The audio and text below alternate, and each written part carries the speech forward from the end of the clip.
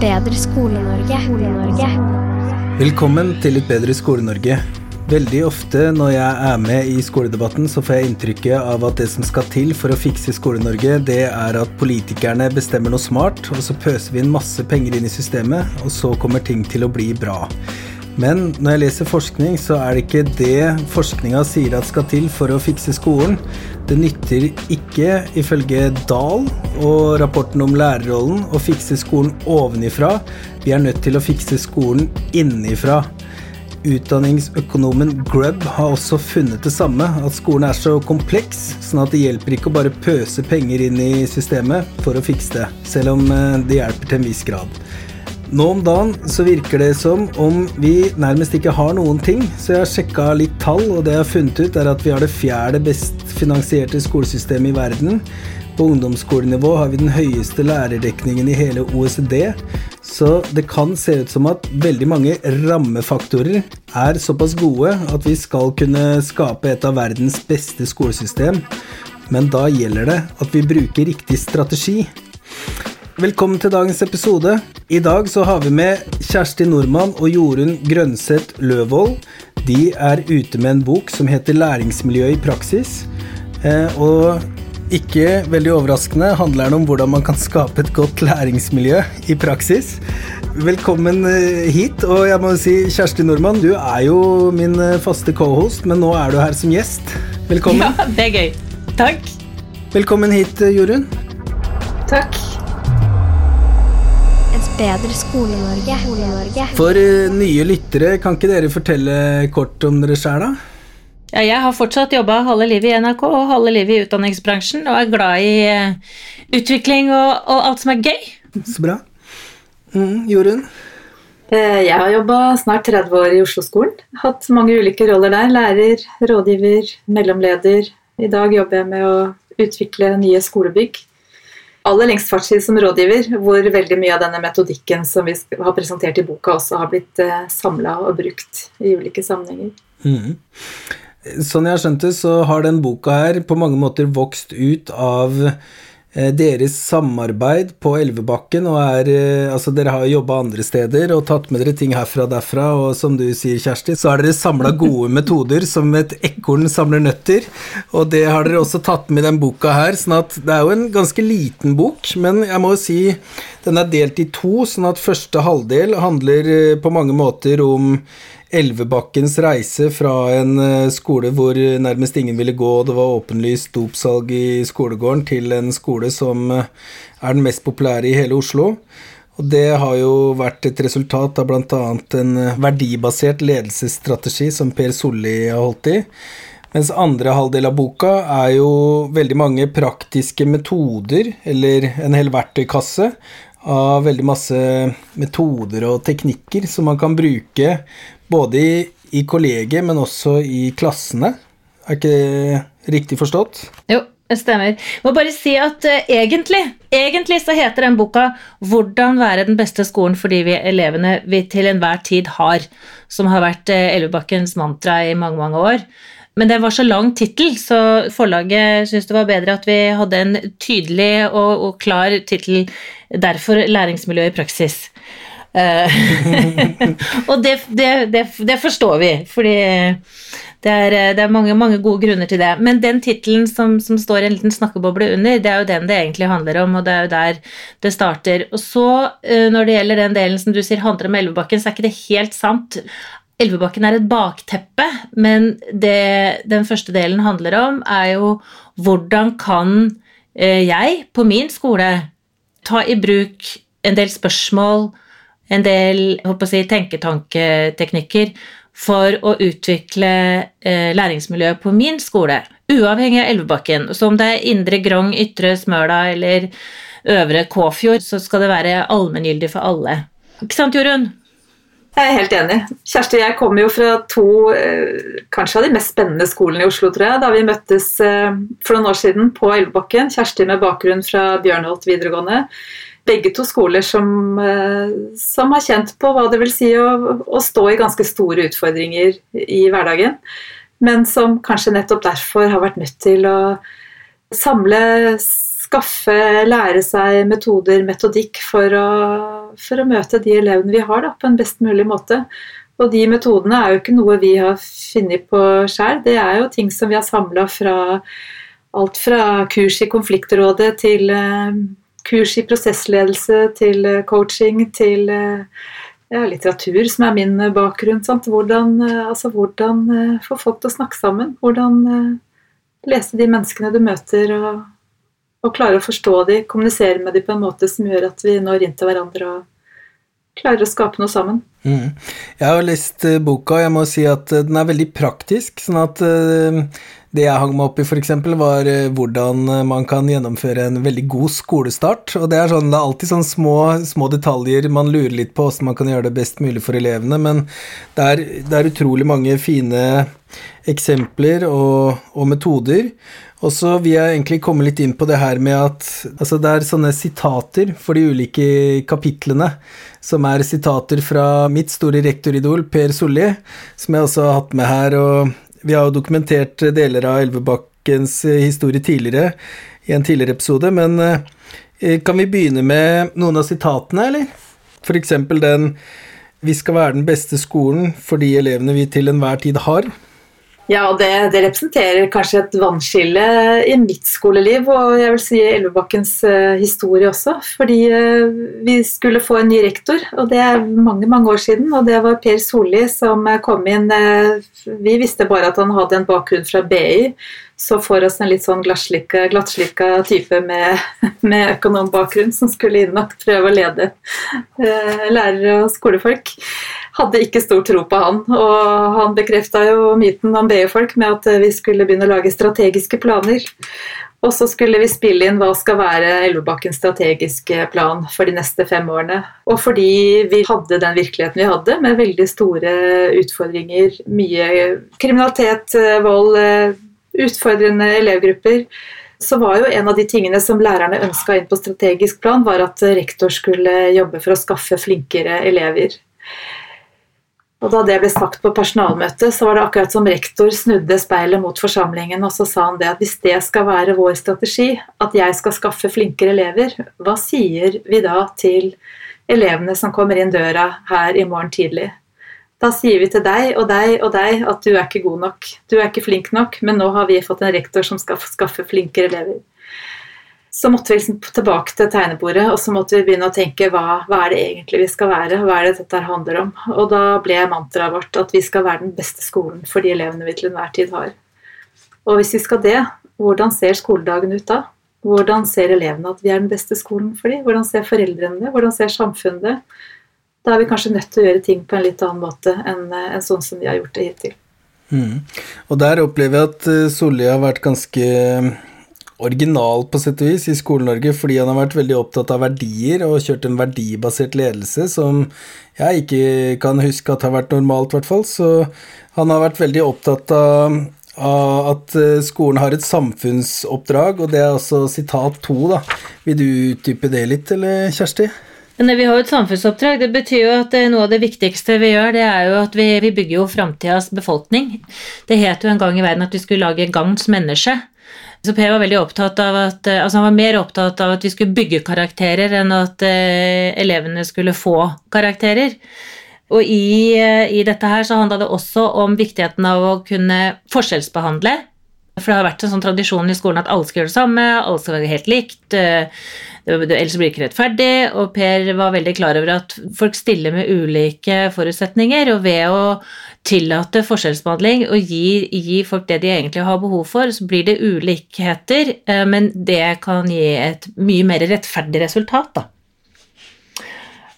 Og så har det også handlet om dette her med hva det vi skal eller være opptatt av for å nå dette samfunnsoppdraget, og der det mange, der det veldig mange av de andre sitatene som utdyper det. For det her jo hele tiden ment å være et bakteppe eller en vikarierende erfaring for andre skoler da, men det som dere har vært veldig opptatt av jo verdiene og styre ut fra noen verdier. Jeg tenker på det som elevsynet deres, det her med at de elevene vi har de beste elevene vi kan ha, men hvilke verdier det som har vært sentrale hos Elvebakken da? Du kan si raushet, åpenhet, tillit, respekt, ambisjoner, fleksibilitet, kreativitet, omsorg, fellesskap, medansvar. Det noen av de som vi har listet opp som kjerneverdier. Og det kanskje ikke alltid de vi setter først når vi bygger strategiplaner, men vi tenker at noe av det som har vært vellykket for den måten å være rektor på, handler jo om at du blir opptatt av mennesket. Og hvordan mennesket har det, og du opptatt av hele mennesket, og ikke minst formulering som Jorunn bruker ofte, menneskemøter. Jeg hopper videre til neste sitat, og det blir mer av det du snakker om. Ja, du kan jo ta utgangspunkt i hva hjelper, tror du mest, å klage og syte, peke på alt som gærent og vanskelig, og tro at da blir ting bedre, eller kan det være lurt å ta tak i det som funker, finne ut av hva man kan gjøre med det som ikke funker, og hele tiden ha den der positive, løsningsorienterte fokuset, som fokus skal vi ikke si egentlig, men å være opptatt av å finne løsninger. Og det blir jo unektelig morsommere i hverdagen hvis du opptatt av hva det som gøy. Og det blir jo tristere i hverdagen hvis du opptatt av alt det som ikke fungerer. Og det skjer I hvert fall ingenting hvis ikke du tar tak I det som ikke fungerer og begynner å se på det med litt andre briller og tenker, ok, hva kan jeg gjøre med det da? Og hva kan vi gjøre med det? Det var en lærer en gang som sa, ja, det jo ikke alle som har en rektor som våkner hver eneste morgen og tenker, hva skal vi finne på I dag? Da vi litt inne på det neste sitatet, fordi jeg vil si kulturen har vært preget av at det lov til å drømme, sånn at det et sitat som våg å drømme. Det handler jo om det å sette ord på drømmene sine. Vi harselerer av og til med elever som skal bli liksom, lege, advokat og ingeniør uten å ha kanskje karakterene til det, men vi har erfart så mange ganger at det å tørre å tegne et fremtidsbilde, tørre å drømme litt, og tørre å begynne å gå den veien som kan lede frem til de drømmene, at det gir en egen kraft og en egen energi. Da. Det ser jo vi på rådgiverkontoret når vi skal veilede elever, men vi ser det like mye I en organisasjon, at det å begynne å tegne de fremtidsbildene av det vi ønsker at skole skal være, eller hvem vi skal være for elevene, det gir også retning som med på å skape noe da. Jeg må si, jeg merker det som skoleleder selv da, at hvis jeg bruker data for å prøve å motivere, liksom, se på de tallene her, de ser ikke bra ut I det hele tatt. Det jo ikke spesielt motiverende for de ansatte, jeg merker det, men hvis jeg heller kommer med en litt svulstig visjon eller noe sånt, som det et visst hold I da, så folk hopper mer på det, må jeg si. Altså. Det vel gullerot I stedet for pisk da. Jeg hopper videre, og det at dere jobber også for å være en ja-skole, at skal jeg heller si ja enn nei, og at det ofte mer krevende, men det fører til mye mer positive resultater. Det bygger jo på Per, vår rektors erfaring fra feriekoloni og hans bestemor som pleide å si at det kommer ingenting inn I en lukket hånd. Si ja hvis du kan, hvis ikke du må si nei. Og jeg må jo si at veldig mange av de spennende tingene som har vært med på å utvikle skolen handler jo om at man har en leder som tør å si ja uten at han nærmest har tenkt seg om, I tillegg til at de som har ideen faktisk klarer å dra den videre fra en idé til gjennomføring, og da skjer det jo ting som man ikke har planlagt for, men som har skapt en spennende utvikling. Ja, altså det var jo noe av det som var fantastisk for meg når jeg begynte på Elvebakken, det var jo at det var så utrolig kort vei fra en idé til handling. Det alt fra realfagslærere som kom og hadde lyst til å lage tenketog, for de skulle på studietur til NTNU I Trondheim, og så hadde de lyst til å kjøre undervisning på toget på vei opp. Og vips, plutselig så hadde de fått tak I en masse av Norges beste og viktigste forelesere på ulike temaer som de var opptatt av, og vi fikk NRK med, og det ble serie ligger faktisk ute på NRK sine sider fortsatt. Eller som da vi satt på en lærersamling, og så var det noen som kom til meg og sa, kan ikke vi få starte med e-sport på Elvebakken? Og så sendte jeg en tekstmelding til Per, og så går det 2 sekunder, og så plinger han tilbake ja. Og så var vi I gang, og det klart at når du har en sånn actionpreget måte å tenke utvikling på, så skjer det også mye. Man må ikke alltid tenke seg om å kjøre prosesser, selv om selvfølgelig det viktig å gjøre det av og til også. Nei, det samme gjelder jo dette med det som vi har utviklet med studietid og fleksitid for elever. Det startet også med en vill idé på et personalrom, noen lærere som sitter og snakker sammen. Vi har 25% frafall i påbyggingsklassene, hva gjør vi? Ser at kanskje en litt mer fleksibel hverdag hadde gjort det noe enklere for elevene å få logistikken til å gå ihop i forhold til jobber og hjem, og noen hadde fått barn. Og det å bare si ja, gjør det, utforsk det, se hva dere får til. Og så har det har blitt noe som sitter i hele genmaterialet til Elvebakken etter hvert, at det sånn vi gjør det. Det mange anekdoter man kunne dratt, men var det ikke en eller annen historie om at Astrid Søgnen fikk en sånn Jakob, og så likte hun godt, eller det var et eller annet, var det ikke? Ja, nei, hun hadde vært på revyen på Elvebakken, og så hadde vi laget sånne kopper som det sto ja på, fordi vi en ja-skole, så det ble en ja-kopp, ha-ha-ha, pun intended. Ja.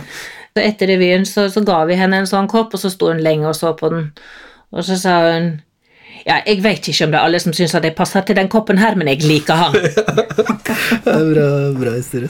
Men det veldig mye matnytt i den boka her. Jeg lurer på om vi skal bare hoppe videre til, har dere noen sånne eksempler på noen nyttige metoder fra verktøykassedelen av boka?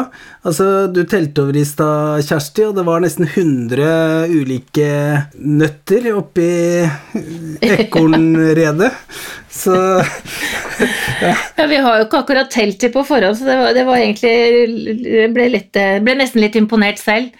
Men ikke sant, dette her jo også en bok som vi har ønsket oss selv på mange måter, ikke sant, Jorunn? Altså, vi har jo gått rundt og kikket i bokhandelen når vi rundt forbi og over gjennomsnitt interessert i utviklingsprosjekter og ting som kan inspirere, og da har vi savnet den der boka som du bare kan ta med deg under armen, og så kan du gule ut de metodene du liker best, og så kan du veldig raskt fasilitere og legge til rette for både workshops og timer og økter og personalmøter og utviklingsseminarer og hva vet jeg, fordi du har alt sammen samlet på et sted, og så det plass, kan man notere seg litt ekstra ting selv også. Men det vel kanskje noen litt sånn grunnleggende, veldig smarte ting som lurt å gjøre, som vi vet at fungerer da. Jeg har hva blir det da? Det begynner å nærme seg 15 år. Har jeg ofte startet møtene mine med 1 minute meditation, som tar 60 sekunder, men som gir en helt annen møteenergi, og det folk enige om når vi ser at vi ikke tar oss tid til det, eller hopper rett inn i et eller annet, og ikke tar den der bitte lille stoppen. Og nå så jeg også at forskning viser jo hvor viktig pusten faktisk for hele det, både fysiske og mentale velvære, så det kanskje ikke så dumt å kjøre 60 sekunder med litt pust. Og så det dette med å sjekke inn og sjekke ut, innsjekk, utsjekk. Finnes jo mange former ute i verden, altså forventningsavklaring noe som kaller det, eller noe som gjør at man til stede, men det å ha en start og en slutt på ting, det tenker jeg sånne veldig viktige og gode holdepunkter da, i et utviklingsarbeid. Nei, i den forbindelse så et av sitatene jo at skolemiljøet for alvorlig til å overlate til elevene alene, og mange av de metodene handler jo om dette her med hvordan bygge et skolemiljø, som selvfølgelig også en del av titelen, men vi erfarer jo, det tror jeg mange skoler gjør, at det å komme første dag i videregående, og kanskje i Oslo, hvor du risikerer å komme sammen med helt nye folk, det ikke bare grendeskole du kommer fra, så tror jeg mange rådgivere opplever at det køer på døra med elever som har lyst til å bytte skole og komme til de skolene hvor vennene og at det tar lang tid før det setter seg. Og det å da jobbe fra første dag, det å sitte i sirkel, det å ha navneleker, det å lære noen ting om hverandre, sånn at når man går hjem første dag, så begynner man allerede å se konturen av hva dette her kan bli. Og denne leirskolen som vi har dratt på i alle år med veldig intensive gruppebyggingsøvelser, det gjorde jo at køene utenfor rådgiverkontorene i hvert fall, de var nesten ikke eksisterende etter at vi begynte å innføre den type metodikk ved skolestart. Så det handler jo veldig mye om dette her med å lære å snakke sammen, det å le sammen. Kjersti snakket om det å ha det gøy sammen, det må jo absolutt gjelde for elevene også. Det å skape forventninger, bygge tillit. Ja, det noen som sier at det å ha det gøy, det liksom ikke seriøst nok innen utdanningsbransjen. Det er ikke gøy som seriøst og ordentlig. Men altså, vi vet jo alle at hjernen lærer mye bedre når den litt sånn våken og pigg. Og du blir våken og pigg av å ha det litt gøy. Sånn at hvis du virkelig ambisiøs og vil noe, og vil oppnå maks utviklingspotensialet, eller hva det nå skulle være, så jo det å løfte energinivået noen hakk ganske lurt. Så ha det gøy. Ja, det virker liksom som dere hele tiden finner på nye ting, og at det ikke sånn vannet står ikke stille og blir grumsete, det liksom, det skjer noe nytt hele tiden og kommer inn nye ting, og det virker veldig morsomt. Så ja, virker som dere har det gøy på jobb, rett og slett. Ja, og så det jo det at når folk får med seg en del verktøy videre ut i, hva skal jeg si, det blir sånn ringer i vann da, når folk begynner å ta i bruk verktøy flere steder. Og det har jeg jo fått tilbakemelding fra elever som har lært forskjellige metoder på skolen, og så går de ut i studier og videre yrkesliv, og så forteller de, vet du hva, jeg brukte den metoden og den metoden, jeg husker vi hadde det, og nå hadde vi det her oppe, og nå skjønner jeg hva dere holdt på med den gangen, og det veldig inspirerende. Jeg synes det veldig inspirerende å se, og det som så gøy at altså det handler jo, sånn jeg ser det da, det handler jo om verdiene, de må på plass først, og så etterpå så kan man ha masse metoder for å komme dit man vil og skape et læringsmiljø i praksis. Og grunnen til at jeg inviterer dere jo fordi at jeg synes den boka virker skikkelig bra, og det ikke for å holde på med reklame og sånn, bare for å si det høyt. Men jeg har veldig troa på det her da, å utvikle skolen innenfra. Altså, forskning viser at det det man burde gjøre hvis man vil skape en god skole, og det har veldig tydelig funket hos dere. Ofte synes jeg jo det offentlige ordskiftet om skolegreier blir så negativt at jeg holder på å kaste opp, men her så ser jeg så mye fine ting som jeg synes veldig inspirerende, så jeg håper at folk leser den, og jeg må jo si bare sånn som det med studietid, det har jo spredd seg til i hvert fall akademisystemet, sånn at vi jobber jo med det på nesten alle skolene. Så det sier jo noe om at en skole, altså hvis det lov til å finne på ting og være litt innovativ på en skole, så det tydelig at det kan spre seg, altså akademiet har vel 13 skoler da, sånn at det kan spre seg ganske bra, ganske fort. Så det betyr jo det at, altså det går an å forbedre Skole-Norge, det går an å gjøre noe som bra for elevenes læring, men også livskvalitet da, sånn at man kan faktisk ha en positiv innvirkning. Det ikke alltid det virker sånn når man leser om skole og sånn, men man kan virkelig utgjøre en forskjell da, for å si det med blokkbokstaver. Jeg vil si akkurat knyttet til det, alle har jo gått på skolen, så alle kan ha en mening om skolen, for det har alle en egen personlig erfaring med, og så spørsmålet, var det den skolen vi likte best? Er det den skolen vi vil ha? Eller hvordan synes vi egentlig at læring burde organiseres? Hvordan synes vi egentlig ville vært det optimale hvis vi tenkte nytt, og ikke bare tenkte i de tankemønsterne som vi har med oss selv? Altså det å stille oss selv spørsmålet, hvilken skole vil vi være? Hva slags skole vil vi være? Hvordan vil vi løfte våre elever? Hva det vi knallgode på? Hva det som våre utfordringer? Og hvordan kan vi gjøre noe med det? Det å stoppe opp av og til og si, hva det vi egentlig holder på med? Det helt avgjørende, og det mye mer avgjørende enn nye planer, eller reviderte planer, eller nye planer, eller ja. Eller vurderingskriteriene for kommende, ja.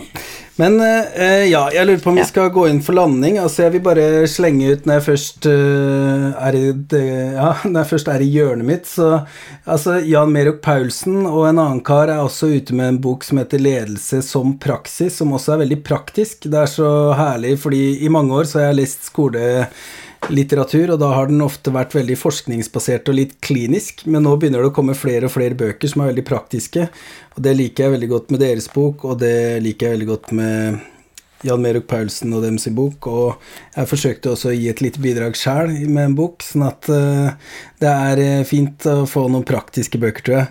Hvordan bøker, ikke bare hvorfor bøker.